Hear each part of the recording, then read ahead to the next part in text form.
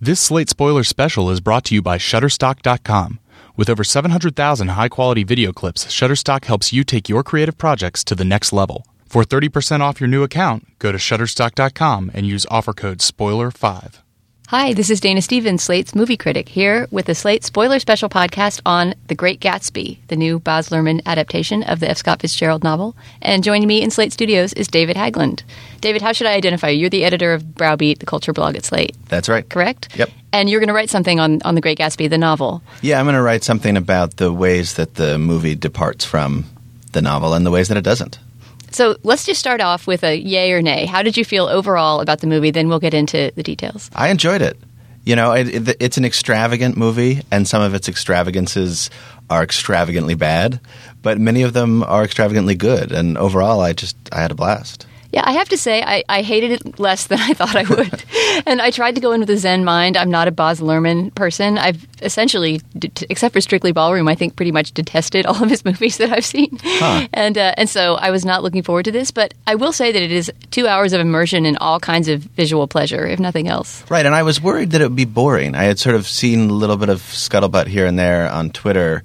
And I do think the movie opens a little more slowly than it should, as we can. Gatsby takes a long time to enter the scene, and there's this whole frame story, which we'll talk about. But so I was worried that it would sort of put me to sleep a little bit, and it definitely didn't do that. I mean, I enjoyed it. It definitely catches you up in times. Yeah, at times in ridiculous ways, and at times in ways that really I don't think do justice to the book. But I mean, can this book really be adequately filmed? That's another whole question. But okay, so let's get into the details. I think we should start by peeling the onion, because this has a frame story around it, as you mentioned, that the novel doesn't have. Do you want to help put it together with me? So we open on Nick Carraway, as we do in the novel, right? The novel's narrator, played by Tobey Maguire here. But there's a twist. Yeah, he's in a sanitarium, which is just a complete invention of the screenplay.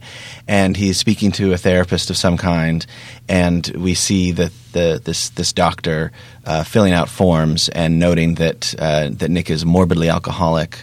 And he's recovering essentially from this experience that he had in New York. Right, he has like Gatsby PTSD. Yes, exactly. He's lost his mind, which I actually think on some level is faithful to the spirit of the book. I do think there's a suggestion in the book that Nick is haunted by his experience, that he's really kind of shaken by it. And there's that line early in the book that does not show up in the movie, where he says he wanted the world to be in uniform and at a moral, standing at attention, a moral attention forever, because what he saw was so upsetting.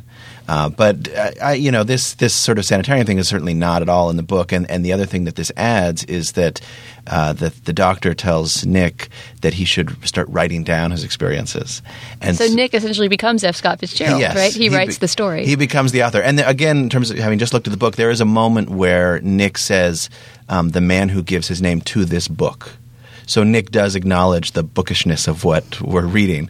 But otherwise, so we see him first writing things down by longhand. Eventually he switches to a typewriter.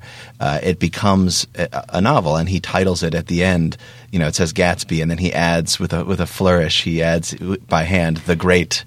Right. And it says, by Nick Carraway. So it sort of weirdly has become this novel by Nick, which again, not totally untrue to the spirit of the book, in my opinion, but is an invention and sort of is a way, I think, of as Luhrmann has said in interviews, one of getting some of more of Fitzgerald's language into the movie and having it sort of feel appropriate, because his language is so flowery at times, and also a way of kind of explaining Nick's presence, which does sometimes feel superfluous. Yeah, well, Nick is given more to do in this than he is in the 1974 version. I think Sam Waterston plays Nick in that, and he really is just a kind of bland observer. Tobey Maguire has a pretty big role in this. You really would basically say he's the main character rather than Gatsby, right? He's observing, but he's in almost every scene. Yeah, and it begins and ends with him, and it's really sort of about his journey in a way. It's about what this has done to him.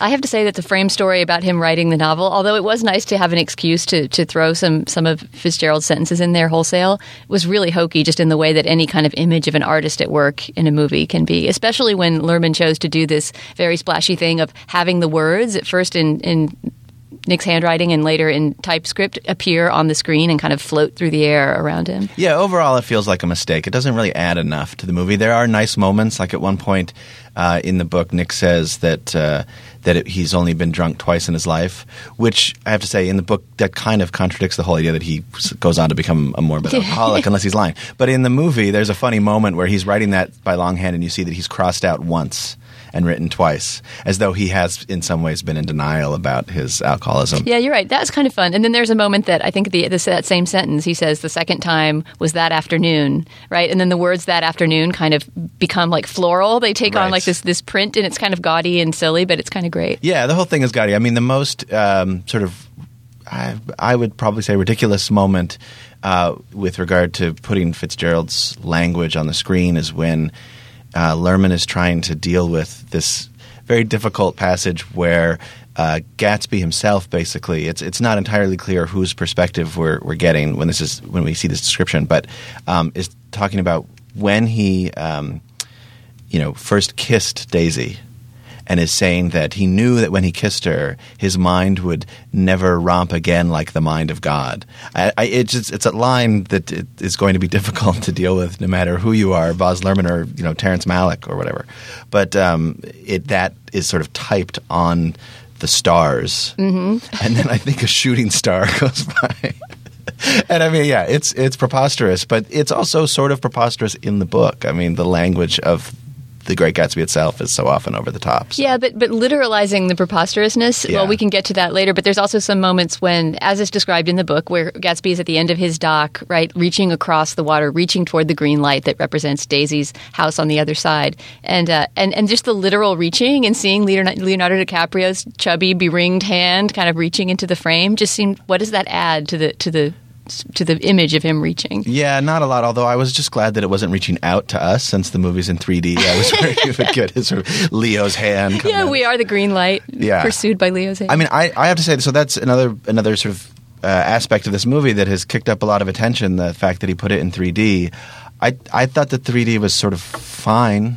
I don't have strong feelings about 3D in general, but I don't know that it added a great deal. There was a lot of the kind of snow and confetti kind of coming out of the screen. The credit sequence looked kind of neat. There's a moment when we enter into, there's this logo they created, this great Art Deco logo for Gatsby, right? Like a JG for Jay Gatsby. And we kind of enter into it, right? It starts off in black and white, looking kind of vintage, like the film is fake scratched up. And then suddenly it goes into this bright color and we kind of zoom into the logo. And that was neat. Yeah, and at the end, you come out of it. So there's this idea that, you're sort of going into this world and then leaving the world. And I thought it's kind of elegantly framed, I will say. All right, so let's get to Leo DiCaprio, who plays Gatsby. A nice piece of casting, I think. Absolutely. He's sort of perfect, I think. Yeah, he really gets it. And I'm not sure he could have done it, 10 or 15 years ago. But now he has some kind of, he has a sadness and gravitas that makes him able to do it. There's some critic, I can't remember if it was Edelstein or Denby, I think it was one of the Davids, said that DiCaprio, he has this sort of man-boy quality. That he's, obviously he was famous as a very young actor, and he was so boyish then. And he's grown up in a slightly odd way where you can sort of see the boyish features surrounded by this. Yeah. And I think that's perfect for, and this is the point that one of the Davids makes, I think that's perfect for Gatsby because, there's this idea that he had this sort of, youthful idealism that he has not let go of, though he's gotten older. And you see that in DiCaprio, and I think that works perfectly. So the moment he enters is pretty far into the movie, right? And it's a very spectacular party scene, and his entrance is staged really spectacularly. Can you describe that? This is maybe my favorite moment of the whole movie. So Gatsby lives next to Nick. Nick has taken this little house for $80 a month, and next to Gatsby's mansion. And he finally goes to one of these enormous parties that Gatsby's always throwing. And he's, wandering around. I think in the movie he's already connected with Jordan Baker there, who's a friend of his cousin Daisy Buchanan. Right, the golf star. Yes. So he's seen her, and she's the only person he knows at the party. And then he's hearing these rumors about who Gatsby is. Oh, I heard he killed a man. I heard he's a spy for the Germans or whatever. And then you hear this voice off screen saying, "Oh, weren't you in the army?" I think I recognize you. Someone is saying that to Nick, and you hear him talking. And there's a little flash of you see this ring that in the movie becomes sort of symbolic in some way. It has the logo on it, doesn't yeah, it? I think has it the does. JG. It has the JG, which I don't think that any specific ring is mentioned in the book, but whatever. I think people, certainly if you know the book, you know that, oh, this is him, but you're not seeing him for a minute or so. And then, Nick says, oh, I haven't met Gatsby. And the camera kind of starts to pan up.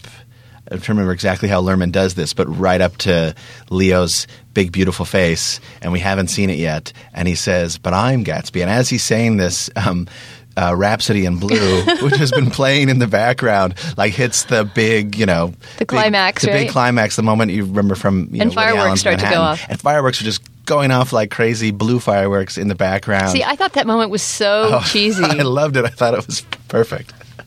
I mean, it is cheesy. It's just the use of Rhapsody in Blue is just sort of, what's the very first piece of music you think of when you think of the Jazz Age? Rhapsody in Blue. It just seemed like a very obvious music choice that's kind of been stolen by Woody Allen and other people who have used it. Yeah, I mean, it's so familiar. But at the same time, I mean, that, for me, I mean, the book feels like that too. It's just, this is, I guess, another approach would be to somehow try to make it new rather than to kind of revel in all of the connotations that it has taken on over the years. I think Luhrmann does more of the latter, but I think that works because it's impossible to come to this story without thinking about everything that's been said about it since. There's just so much association with it. So it just worked. That's such a great piece of music, and yes, you've heard it a million times. But it somehow seemed fitting to me. And it seemed in keeping with the idea, just his whole self-presentation, that DiCaprio as Gatsby, he's trying to be something that he's not. So he is borrowing things, right? He is borrowing like his idea of what a rich man should be.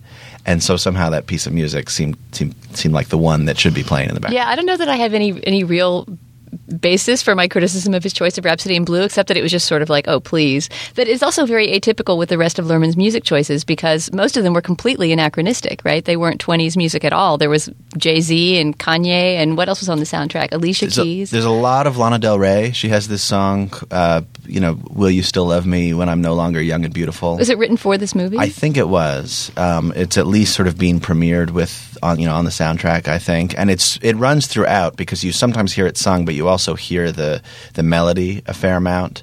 And he plays around a bit with, there's that Beyonce song, Crazy in Love, but it's done by the Brian Setzer Orchestra or something. I mean, it's sort of like a jazz Brian version. Ferry, right? Brian Ferry. It's like a jazz version of that song. So you hear that as well. So he's kind of mixing the present, sort of contemporary music with something that sounds vaguely like music of the time. Yeah, and that's an interesting approach. It doesn't always work, but it's cool, and the soundtrack would be great to own. Yeah, absolutely. And I think the party scene in general is done pretty well. So, I mean, this book is basically a series of big set pieces. The first one, after that frame story with Nick in the hospital, which Luhrmann added, is when Nick goes to the Buchanans and he sees Daisy and Tom and meets Jordan. The next one, I believe, is either the big party at the apartment or this party at Gatsby's. But it's just kind of a series of these kind of grandly staged. So it's kind of made for Baz Luhrmann in a way, right? I mean, even though I think the tone departs significantly from that of the book, which is this very delicate sort of tone. See, poem. I disagree. I think that the book is purple and gaudy and loud. And so the movie, to me, while not all of its attempts to do that visually worked, I actually think it's. But the book really is also dreamlike, right? Yes, the book is dreamlike, and the movie, just by virtue of being a movie, but also by virtue of being a Baz Luhrmann movie, literalizes everything. Yeah, absolutely. I mean, for instance, that moment we were just talking about with DiCaprio, it's sort of understated in the book. I mean, just I'm Gatsby. I mean, but how do you? Exactly. I mean, when you do it visually, you have to. I mean, it's a whole different. It's a fascinating study in adaptation for that reason, because in a book you can leave such moments sort of to the reader's mind in a way, but in a movie you can't. You have to convey what's happening visually, and Gatsby has such an effect on Nick. That's the point. I mean, that he sort of, there's something about him. There's something about the way he looks at you and the way he talks to you that makes you feel special because you're with him. That's something I think is really well done, actually. I think the best relationship in this movie is the Gatsby-Nick relationship, more so than what happens between Carey Mulligan and Leonardo DiCaprio, which a lot of it feels like I can see the dialogue on the page, or right. on the book's pages. Yeah, what did you think of Carey Mulligan as Daisy? I mean, I actually think it's a kind of a terrible part for an actress to play. She looks the part. She looks incredible. I don't think she gets to do a heck of a lot. Right.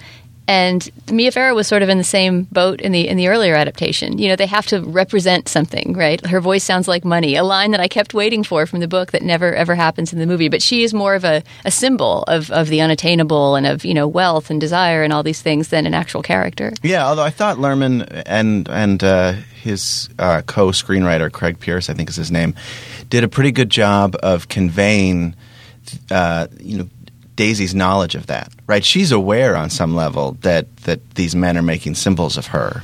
And there's the whole thing where eventually Gatsby says, she falls back in love with Gatsby, when he comes back after another great set piece, the one at Nick's house with the tea, which we should talk about.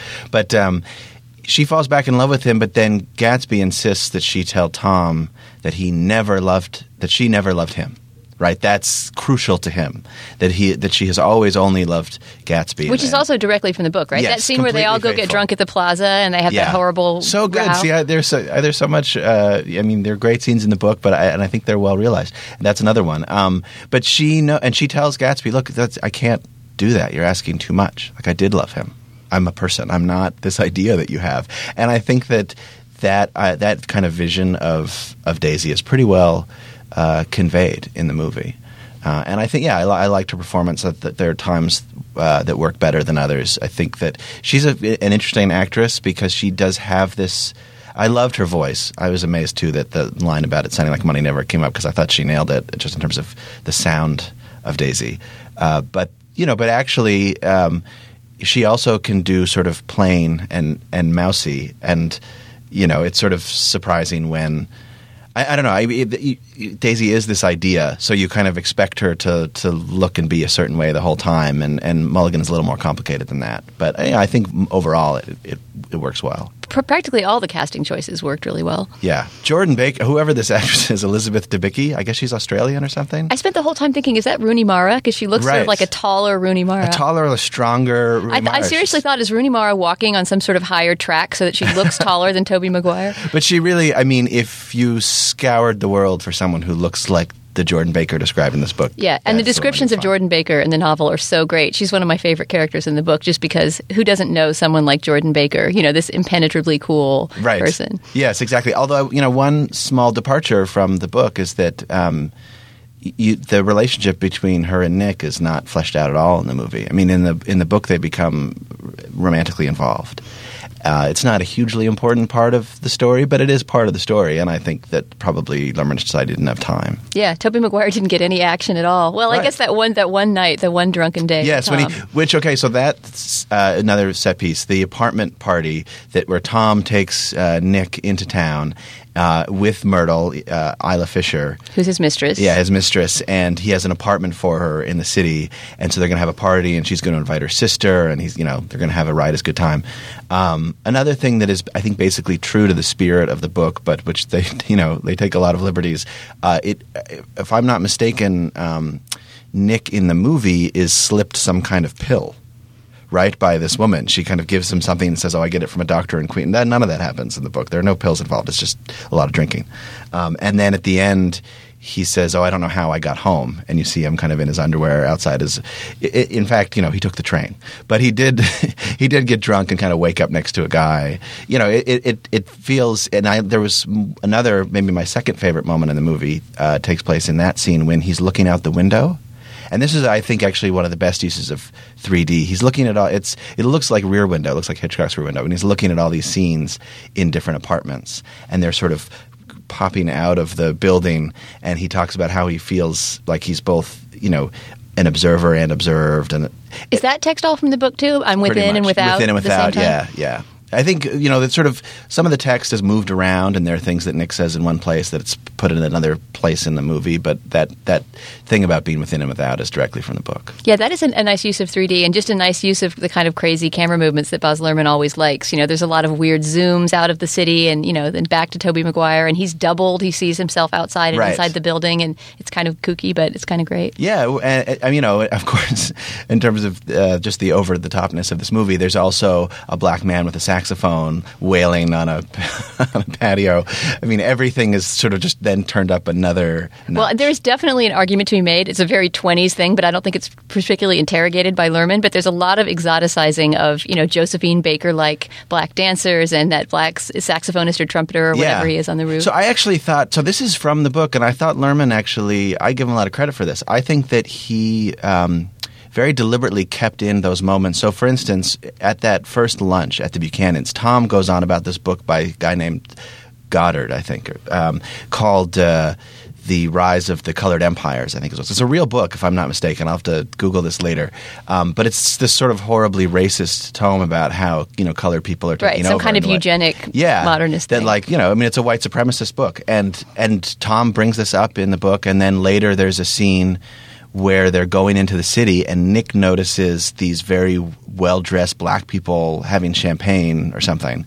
Also in the movie, that's that scene. In that case, is scored to some Jay-Z song. I can't remember which one.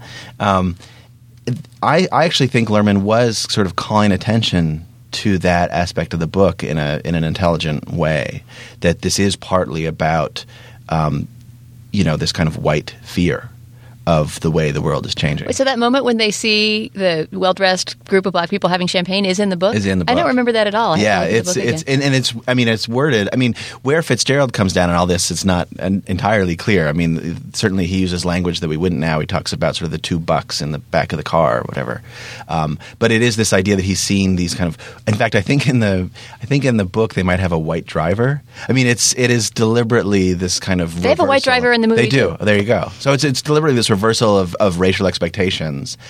And I think maybe Nick in the book says something like, in the city anything is possible. It's sort of this idea that things are topsy-turvy and, everything's changing. And I thought because he put in those scenes and that dialogue about, this book that Tom's reading, when you see the, Josephine Baker-like dancers at these – it's in your mind. You're aware of kind of – you're aware of the racism at play in a way. Right, and that there's another world coexisting kind of beneath the surface of theirs that they don't really know anything about. Yeah, and are sort of, like you said, exoticizing. And I mean, another instance of that I think he handles sort of interestingly, Luhrmann does, is Meyer Wolfsheim.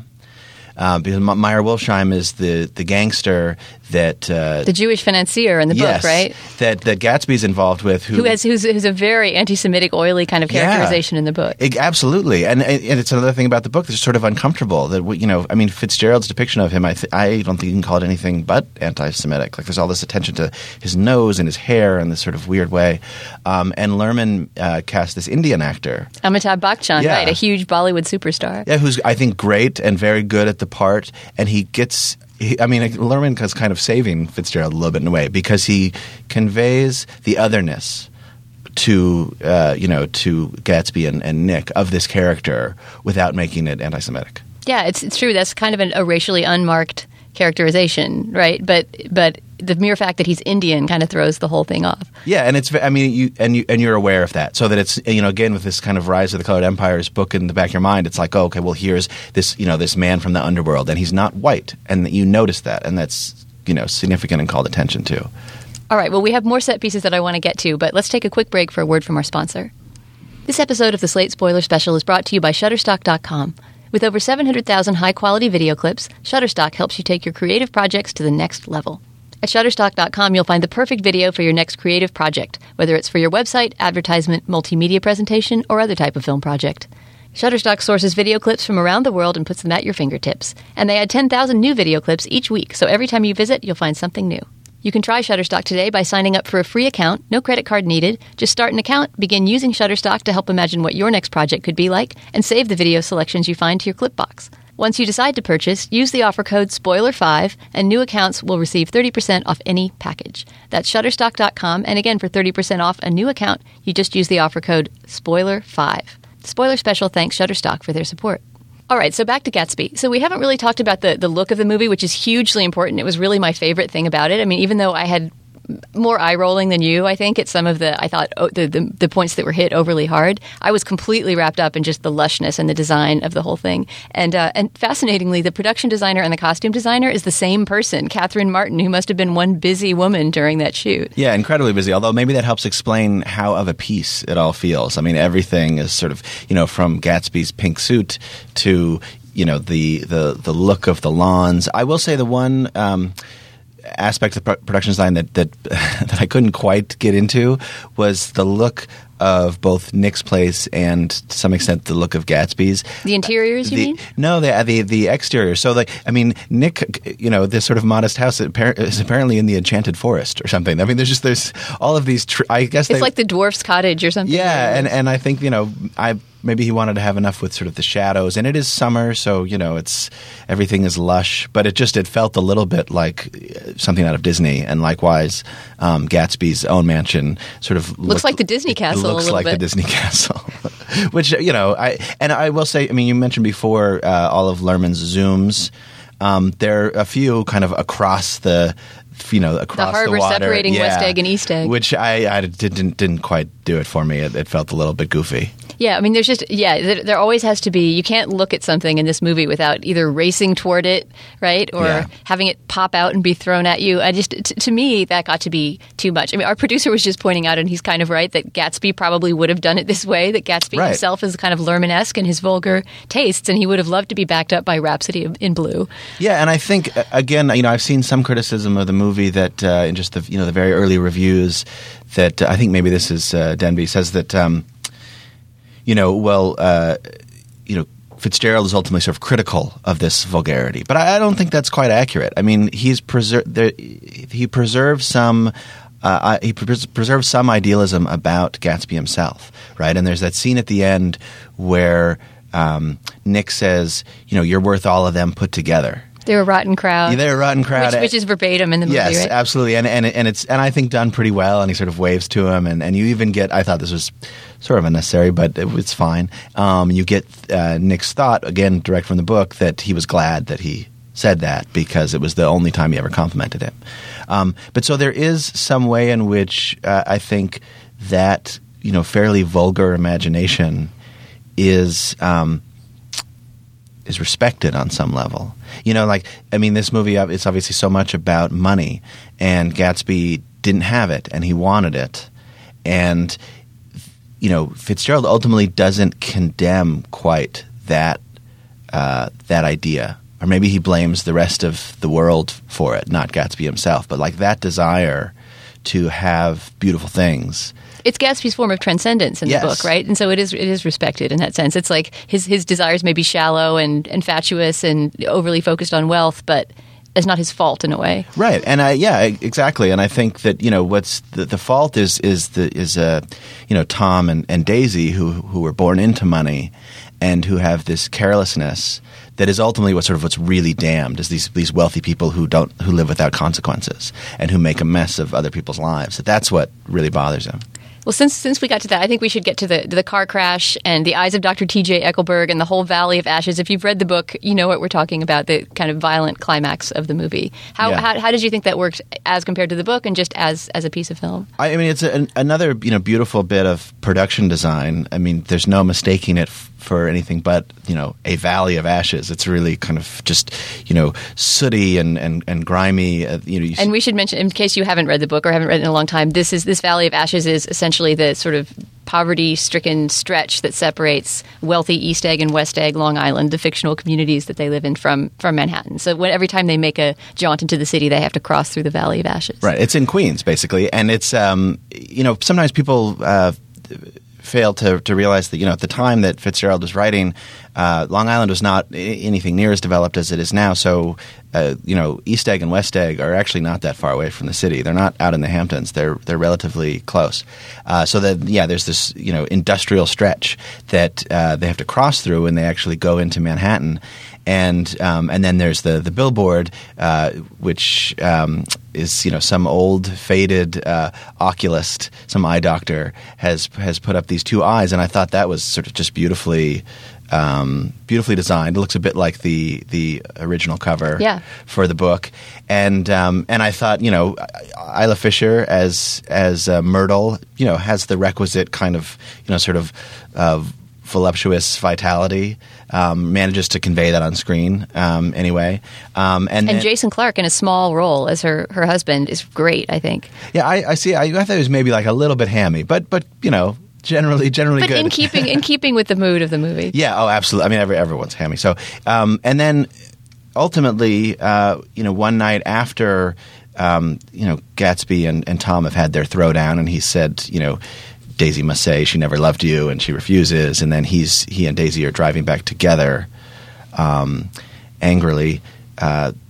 Myrtle sees the car, thinking that it's Tom, and comes out to stop him. Why would she think that the yellow convertible is Tom's? He's never driven that car. I think he's driving it on the way in. Oh, you're right. They switched cars. They switched cars. So the idea, I think, is that she saw them go into town, and Tom was in that car. And the idea, I mean, it's a very it's this incredibly, lavish, expensive, I think maybe even sort of personally made, custom made car. So and it's this bright yellow.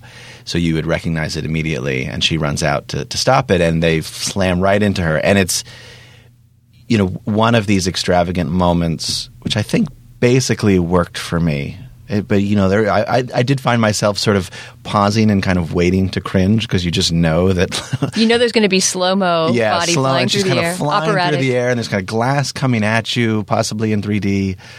And you see it a couple of times, I think. Maybe because there's like flashback, they're describing the scene. But again, I mean, that's another moment that's pretty over the top in the book as well. I mean, the thing I was glad Luhrmann didn't do is in the book you get a pretty graphic description of her left breast being torn off and kind of flapping. It's horrible. And fortunately, Luhrmann spares us that. We see her dead, but it's, relatively decorous. I think I feel about the car crash about like I feel about the rest of the movie, which is that I sort of watched it with this combination of eye rolling and ecstasy. Right. I mean, at once I was sort of thinking, we get it, Boz, especially when we revisit the slow-mo Isla Fisher flying through the air, hitting the car. He really has to just hit everything so hard. And, there's moments when Tobey Maguire's narration will say one thing and then Leonardo DiCaprio's dialogue will basically repeat it, right? Right. So Tobey says in voiceover, we had a serious talk about his past. And then next thing you know, Leo's saying, old sport, let's have a serious talk about the past. There was way too much of that kind of doubling. But that said, I was kind of enraptured for 2 hours. I mean, we saw this at the Ziegfeld at this beautiful Art Deco palace in New York. And, you're sitting in a red velvet seat listening to Rhapsody in Blue and being wrapped up in these incredible flapper costumes. How can you not be caught up in it? They even gave us free popcorn. I didn't have any of the free popcorn. That would have completed my movie experience. Yeah, I mean, people should definitely make an evening of this and just enjoy the spectacle. I do think there were times when he took me out of it by just going, trying something that just ended up not working. So the most egregious example of this for me is at one point, I mean, it's in that conversation, I think, that serious conversation. On the dock. On the dock, which I just in general was sort of one of the weaker scenes, I thought, sort of cutting between the two of them. And it just didn't quite grab me. This is Gatsby and Nick on the dock. Gatsby and Nick. And then green light a-flashing the whole time. Another thing that was hit too hard. I mean, yes, the green light is a huge theme in the book as well, but we don't need to see it every 10 minutes and talk about it. Right. And in this case, Nick wants to know what Gatsby's letter to Daisy said that before she got married, because they had met when they were teens, and he had to go off into the war, and she was going to wait, and then she didn't, and so he wants to know what this letter said. And for some reason, Luhrmann decides to show us Daisy reading the letter sort of in the clouds. And so you get her hair kind of flowing over, because it's longer than when she's younger, kind of flowing over her head and fading into the clouds. And all I could think of was Mufasa in The Lion King appearing to his son. I mean, that's what it looks like. And then you get the kind of handwritten bit of the letter saying, "I'm penniless," which I think he added. I have to check that. I just started to chuckle a little bit in my seat. At the same time, I thought, well, he's going to just throw it all up there, and some of it will work and some of it won't. Yeah, anytime letters were floating in the air, unfortunately, I could just really not get behind it, even when the sentences that the letters were saying were beautiful.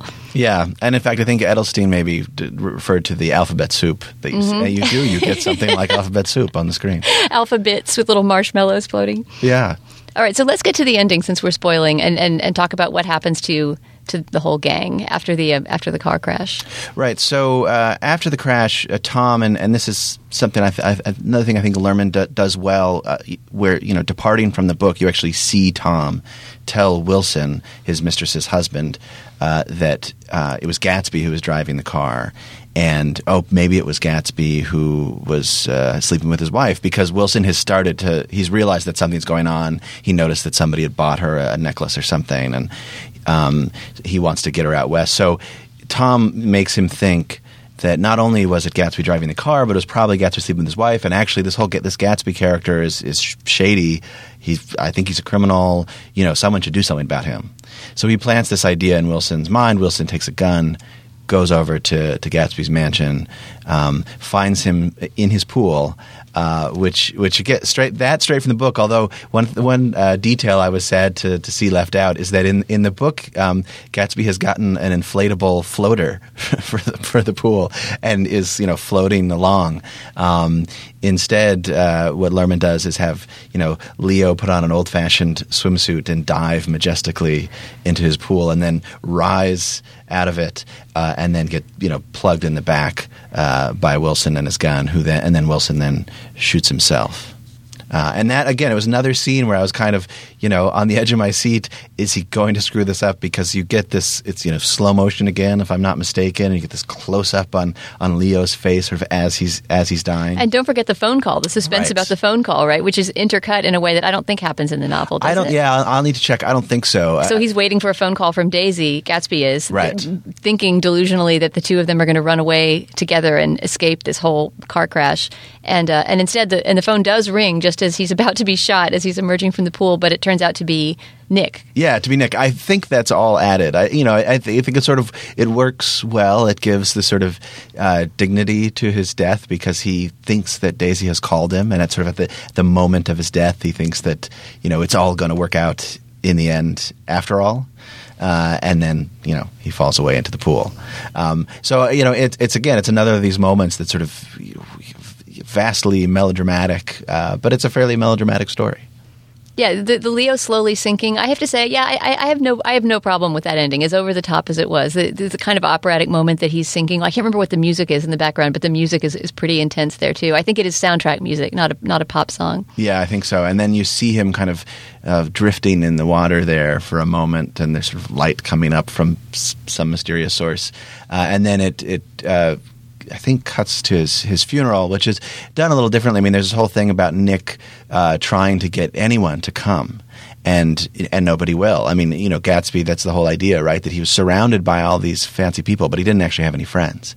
So no one will come to his funeral. I think in the book there's actually one person who shows up, and if I'm not mistaken, it might be the guy that they meet in the library earlier on. And I kind of wondered if that character he was so elaborately bearded and bespectacled, that guy. I thought for sure we would see him again. I wonder if he got cut. Yeah, that was sort of like the planted gun in the first act that never goes off, that guy. Yeah.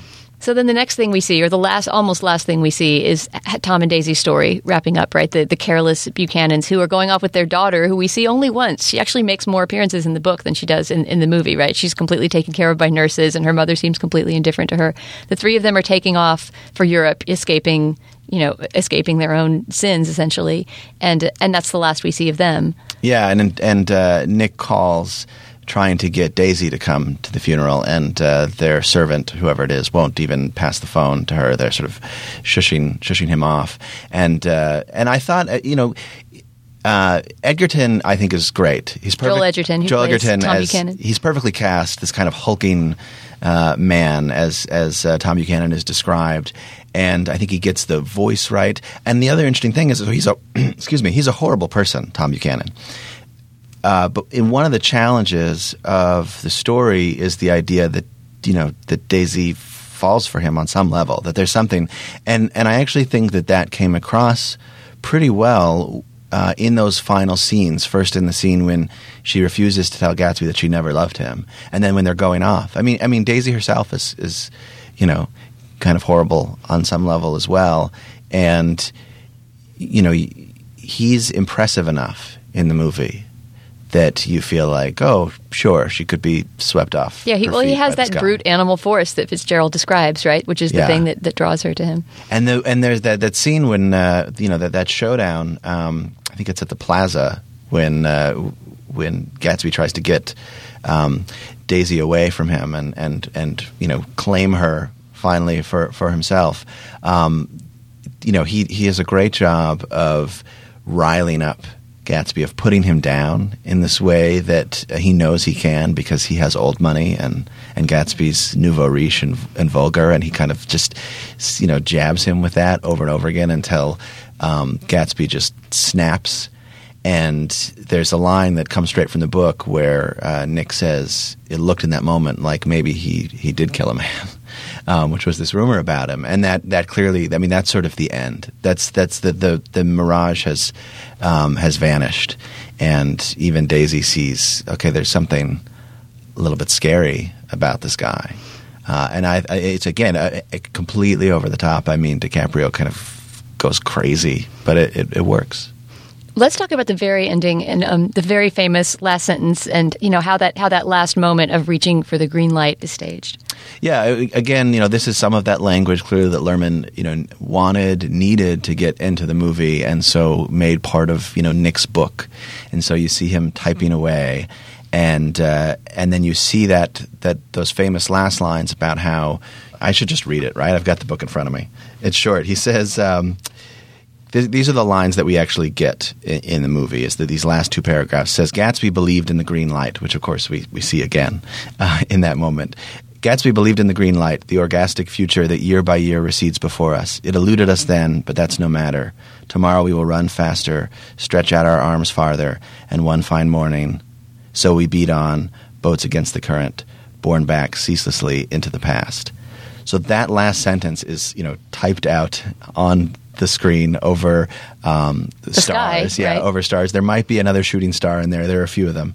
And then we see Nick, put his manuscript all together into a box, I think, and it says Gatsby, the title, and then he scrawls over it, The Great, on top. And I believe it fades out, is my memory. So the last we see is the top page of his manuscript? I think so. It's because then the title of it with that handwritten The Great and then Gatsby kind of like it's sort of at the center of the screen. It's sort of superimposed. I don't remember it precisely, but that's my lasting image of the kind of finale there. To me, that is just one layer of hoke too many. I mean, already, I'm glad the last sentence is in there. I don't begrudge him just stealing that great prose and tacking it onto the end of the movie. I'll even accept it being printed against the sky. But then when we go back to Tobey Maguire neatly stacking his papers, I don't know. It adds. It's not just that it's too much. It's that I don't think that is true to the end of the book exactly. It's like a sense of accomplishment or something. Like I've become a writer. That doesn't seem to have anything to do with. Right, exactly. And actually, there's another.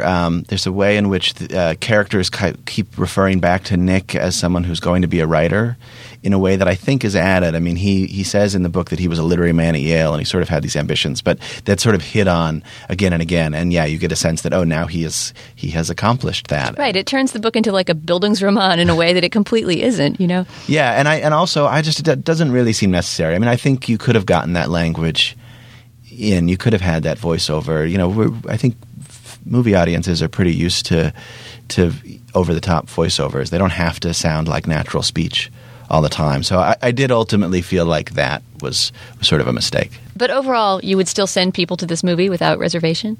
Absolutely. I'll probably go back myself.